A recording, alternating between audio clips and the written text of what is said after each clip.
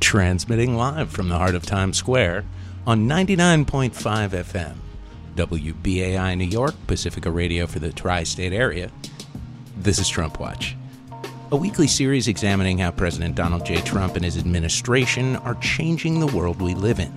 I'm your host, Jesse Lent. Talked to him at length about his decision in the Garza case, which is the only case dealing with abortion in which he has rendered a decision.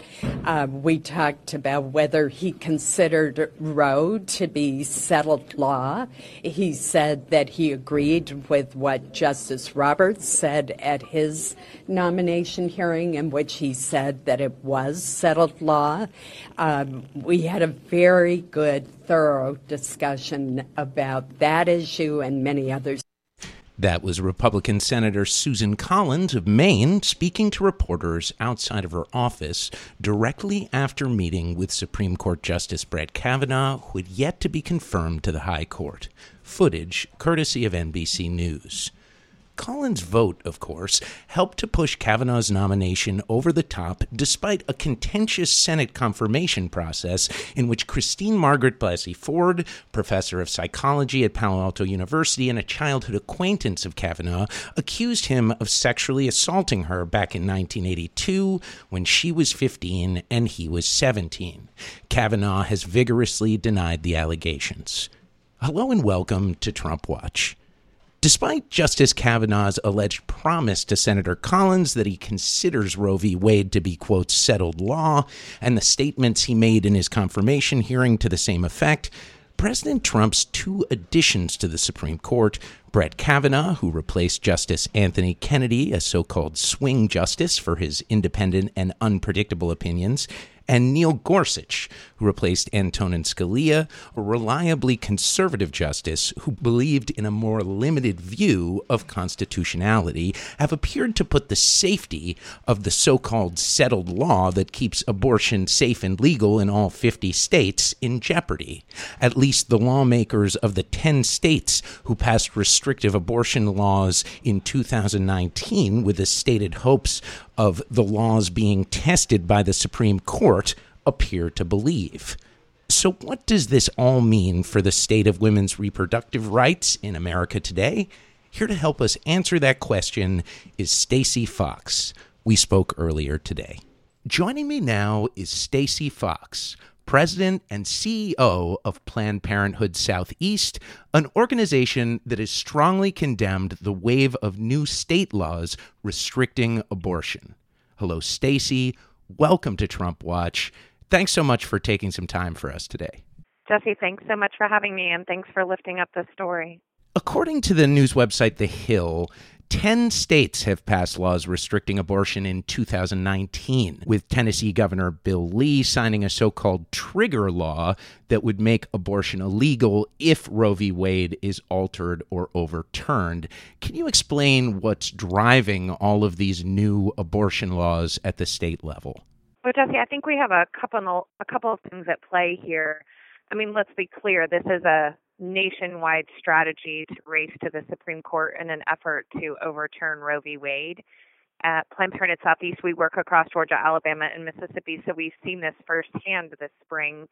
And I think that really two reasons this is happening. One is we've had some changes at the Supreme Court level, right? We have two very conservative justices that have joined the court, and with Justice Kavanaugh's appointment, this issue around access to safe and legal abortion in this country was front and center.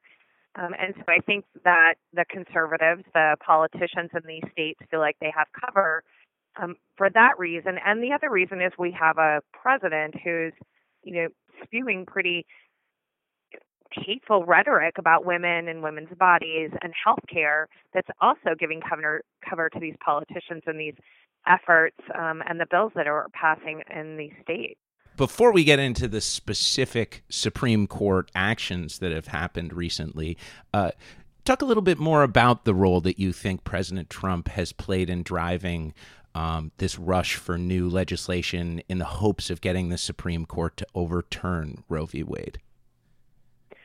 Well, I think this is nothing more than a very large political game that these politicians are playing literally with people's lives in an effort to best themselves for their next race, the next visit to the voting booth of the voters or the constituents in their districts or in their states. I mean, Jesse, in my opinion, this has never been about abortion. Abortion is just this latest cry in this fight for equity and justice and autonomy in this country. We used to fight about women having access to birth control. We fought about women's rights to vote. We fought about people of color's rights to vote. We fought about people's rights to own property. And now abortion is the only, a meat, so to speak, that the conservatives can throw to their base to say, look, I did something in my, in order to wave my conservative flag to get your vote the next time you visit the voting booth. President Trump, of course, has expressed pro-choice views in the past before his late-in-life turn to politics. But Mike Pence has been someone who, as a self-described Christian conservative, has always been very much opposed to any kind of legal abortion. Do you have any sense if he is driving this at the White House, if the president simply sees an opportunity here? Well, I'm not really sure who's in the driver's seat these days. It's hard to keep track of in this administration, to be honest. But I think no matter what, it's the party, trying to play to their base in order to garner votes and attention in order to hold on to power.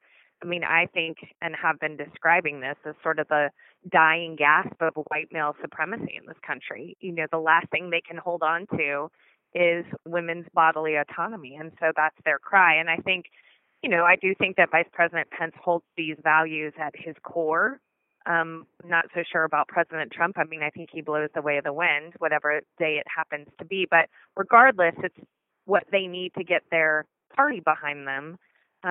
And from my perspective, Vice President Pence certainly has a right to his opinion. What he does not have a right to is to assert his opinion over my body through political measures. On Tuesday, the Supreme Court struck down the part of an Indiana law in the case of Box v. Planned Parenthood of Indiana and Kentucky that made it illegal in that state for, quote, a fetus to be aborted solely because of the fetus's race, color, national origin, ancestry, sex, or diagnosis or potential diagnosis of the fetus having Down syndrome or any other disability, unquote. Though, as reported by Robert Barnes of the Washington Post, the court upheld new requirements on how fetal remains are disposed of after an abortion. What do you think this ruling tells us about the way that this new Supreme Court intends to proceed on abortion? I don't know that the decisions that came out from the Supreme Court on these Indiana cases are really the tea leaves that tell us the future of their decisions. I mean, listen, when it comes to the products of conception and the disposal of those, I mean, the argument, there was not an undue burden argument made in that case, and Justice Ginsburg refers to that in her footnotes. I mean, she can foresee the long-term impact of that being an undue burden, right? And so I don't think that's the end of this argument from a legal standpoint. And, I think the court standing with the fact that, listen, we should trust doctors and women and respect them to make the decisions that are best for them and not assume that they're making these biased decisions that this piece of legislation assumed they were and upholding that decision. I don't know that this predicts the future. Not necessarily maybe how we would have wanted the court to rule, but I think it definitely rings the alarm bell. The worries that we had during the Kavanaugh hearings are real, and we started to see that play out through these decisions.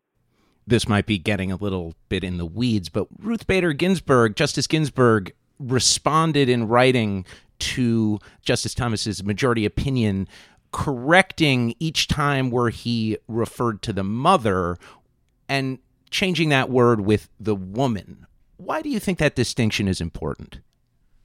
Well, I think that's right. I mean, I think what Justice Ginsburg is trying to highlight here is that, let's not use language as rhetoric, and scare tactics to change public opinion. And I think, that becomes a very loaded word, right? When you use things like mother in a decision, right? That's not without bias. So, speaking about the person without labeling them is what Justice Ginsburg was doing. And I think that's exactly what she was trying to do, is to remove the biased language that Justice Thomas was inserting in his decision. Let's talk about the part of the ruling that stood after the Supreme Court decision on Tuesday, new requirements on how fetal remains are disposed of after an abortion. What does that mean, and why do you believe that's problematic? Well, what this is just part of this larger effort to chip away at abortion access. And so we've seen these laws in other states. So Indiana was not the first state where we saw this law passed. There are other states where this law is in place and in effect now, just like it is in Indiana. But what it does is create one more barrier for the health center that's providing the care, in order for the woman to be able to access the care. And I think this has been a strategy that we've seen across the country, is whatever angle these conservative politicians can take, they do. And this has been one of their angles. I'm speaking with Stacey Fox, President and CEO of Planned Parenthood Southeast. You're listening to Trump Watch. My name is Jesse Lent.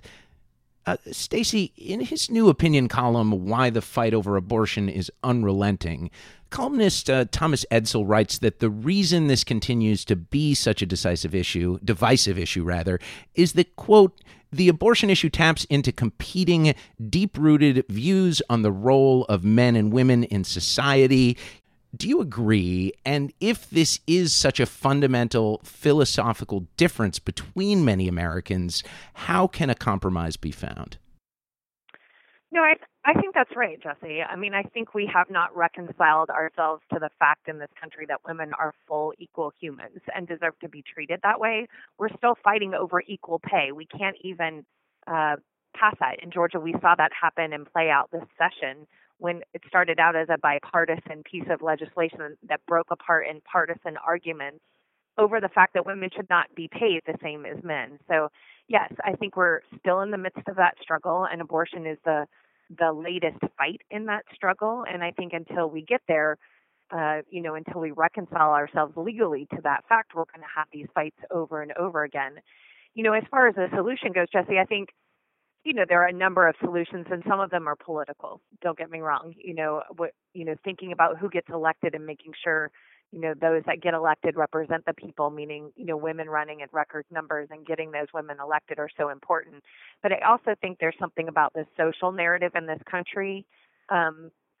We have a lot of shame and stigma attached to sexual and reproductive health and women's bodies and how they work, and about abortion specifically.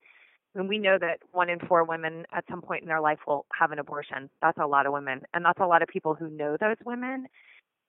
And in order to change the narrative, we've got to humanize this. We've got to help people understand that abortion is part of healthcare. And I think you're seeing that happen across this country. Waves of everybody from an Alabamian who's been sharing her story, I think that just got published in Cosmo yesterday, to a celebrity telling their abortion stories unapologetically. And shame on us for that having to be so. Jesse, I don't think that women should have to fillet themselves on the court of public opinion in order to change the narrative. But unfortunately, I think that's where we're at. Whether it's sharing a rape story in order to convince people that we actually have to believe survivors, like what we saw happen in the Kavanaugh hearings, or when we're dealing with abortion stigma, I think until we can put faces on it, I think the narrative isn't going to change. Is that 1 in 4 women who will get an abortion, is that in the United States or internationally? That's here in the U.S., Jesse. President Trump has, of course, appointed a lot of federal judges as well. Has there been a noticeable shift in opinions on abortion in the lower courts because of this? Jesse, I think what we've seen is the lower courts upholding the precedent, and I think that's why we're seeing this race to the Supreme Court, because they really determine the law of the land. I think we've seen some changes, obviously, in the courts. And I think those will have ripple effects for decades. And which is why when we say elections matter, we mean it. It's way beyond those who sit in the capitals, across the country. It's also those who sit on the benches. And they often get to sit there for lifetimes, right? Because we don't challenge them electorally. And I think that when we think about electoral politics, that will likely be the new frontier, right? We're going to have to hold judges accountable and meet them in the voting booth, just like we do our representatives and our senators. We've been talking about the more restrictive laws on abortion in red states, but blue states like New York and Vermont are taking measures of their own to preserve a woman's right to an abortion. Are you expecting these kind of trigger laws to be passed around the country on both sides? These are the laws that go into effect only if Roe v. Wade is overturned. I think so, Jesse. I mean, we're seeing the same happen and unfold this week in Illinois. And I think it's great for states to, put their stake in the ground and say, listen, we are going to be a haven state. And it is not our job as lawmakers to get in between a patient and her doctor. And unfortunately, those states have to do that because of states like Georgia, Alabama, and Mississippi, where, we have the majority of politicians who think otherwise. So, in my ideal, we're not even having these debates in these political halls, Jesse. These are healthcare matters that should not be left up to politicians. But I'm so grateful for the states that are standing behind access to safe and legal abortion, because in today's climate, we certainly need that. In the last few minutes we have here, I want to spend a little time on the specific effects of a couple of the state laws that have been passed in your region at Planned Parenthood Southeast, or that are making their way through the state legislatures to the governor. There are two different so-called heartbeat laws in the states of Louisiana and South Carolina that appear to be on their way to being passed. Can you talk about what these heartbeat laws are and what they mean for a woman seeking an abortion? Yeah, Jesse, I mean, let's call these bills for what they really are. They are abortion bans. And we saw the same language used in Mississippi and Georgia and in Alabama. I mean, at 6 weeks pregnant, most women barely even notice they've missed a period. They don't know they're pregnant. They haven't thought about what they might want to do in response to being pregnant. So these bills are all out abortion bans. And I think language is powerful. And I think that's why we're seeing conservative politicians use the language that they are. And I think, the harsh reality is these politicians aren't paying attention to the real health crisis. In Alabama, Black women are dying at 6 times the rate of any other state of cervical cancer in 2019, a disease that can be prevented and cured if caught early enough. But you didn't see the Alabama legislature do anything about that. And I think the other thing that's real is that banning abortion does not stop abortion. It stops safe abortion. And so what these politicians are doing are literally playing politics with women's lives rather than expanding access to health care and focusing on the real needs of their state. Earlier this month, Georgia passed one of these, they say, heartbeat laws, you say abortion bans. And at the time, you told the AP that you only had one message for Georgia Governor Brian Kemp, quote, "We will see you, sir, in court." Can you talk about the status of that case and if you believe the Supreme Court will hear it? Well, Jesse, we always deliver on our promises. I made the same promise to Governor Ivey, and we delivered on that promise last Friday when we filed a lawsuit against the state of Alabama. And we will later this summer file a similar lawsuit with our partners here in Georgia, like at the ACLU, against the state and against Governor Kemp. I mean, whether the Georgia case ends up at the Supreme Court or not is, hard to know. I mean, the cases that were coming out of the Supreme Court or decisions yesterday about Indiana were bills that were passed in 2016. I think a lot of people don't understand it takes a while for things to get to the Supreme Court. And there are, more than a dozen cases already in the pipeline ahead of Georgia or Alabama. So the likelihood of, say, the Georgia or the Alabama law being the one that gets there is unlikely. But really hard to predict. But we will definitely see Governor Kemp in court, and we will see Governor Ivey in court. And we were in court last week in Mississippi as well. Our partners at the Center for Reproductive Rights filed a lawsuit against that bill and already have won a preliminary injunction on that law that was set to take effect July 1. So, we fight these barriers to healthcare every step of the way, and if that means going to court, then so be it. And at the same time, Jesse, it's our job to make sure that people in our states know that abortion is still safe and legal and available, and that our doors are still open. I lose sleep every night thinking about the people who aren't calling our call center, who don't understand what the headlines mean, and might be faced with a pregnancy, and horrible things are going through their minds because they think abortion is already illegal. And it's always important to mention that abortion is just one healthcare service for women provided at Planned Parenthood. Could you talk about some of the other services your organization provides and how these more restrictive state laws could affect them?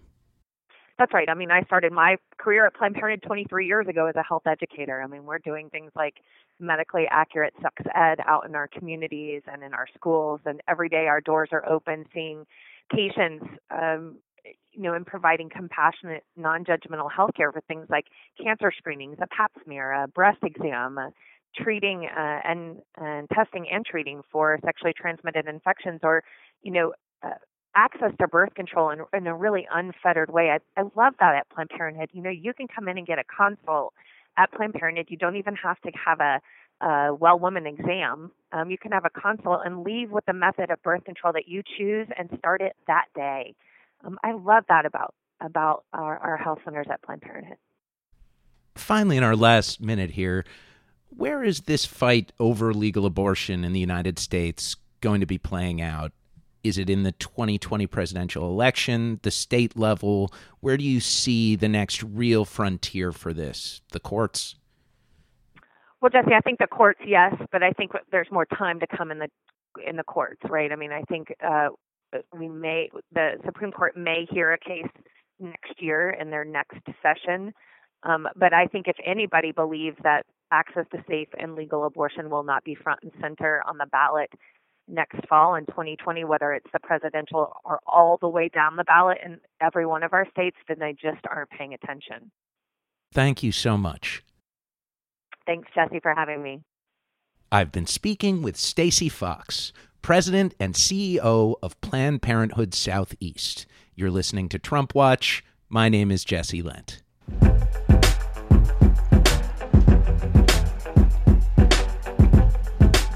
And that's all for this week. Reggie Johnson engineered this program live. You can hear all 115 episodes of Trump Watch with Jesse Lent at soundcloud.com/TrumpWatchWBAI or wherever you get your podcasts. Join us again next week when we'll break down a different aspect of the Donald Trump administration. Until then, I'm your host, Jesse Lent. Talk to you next time.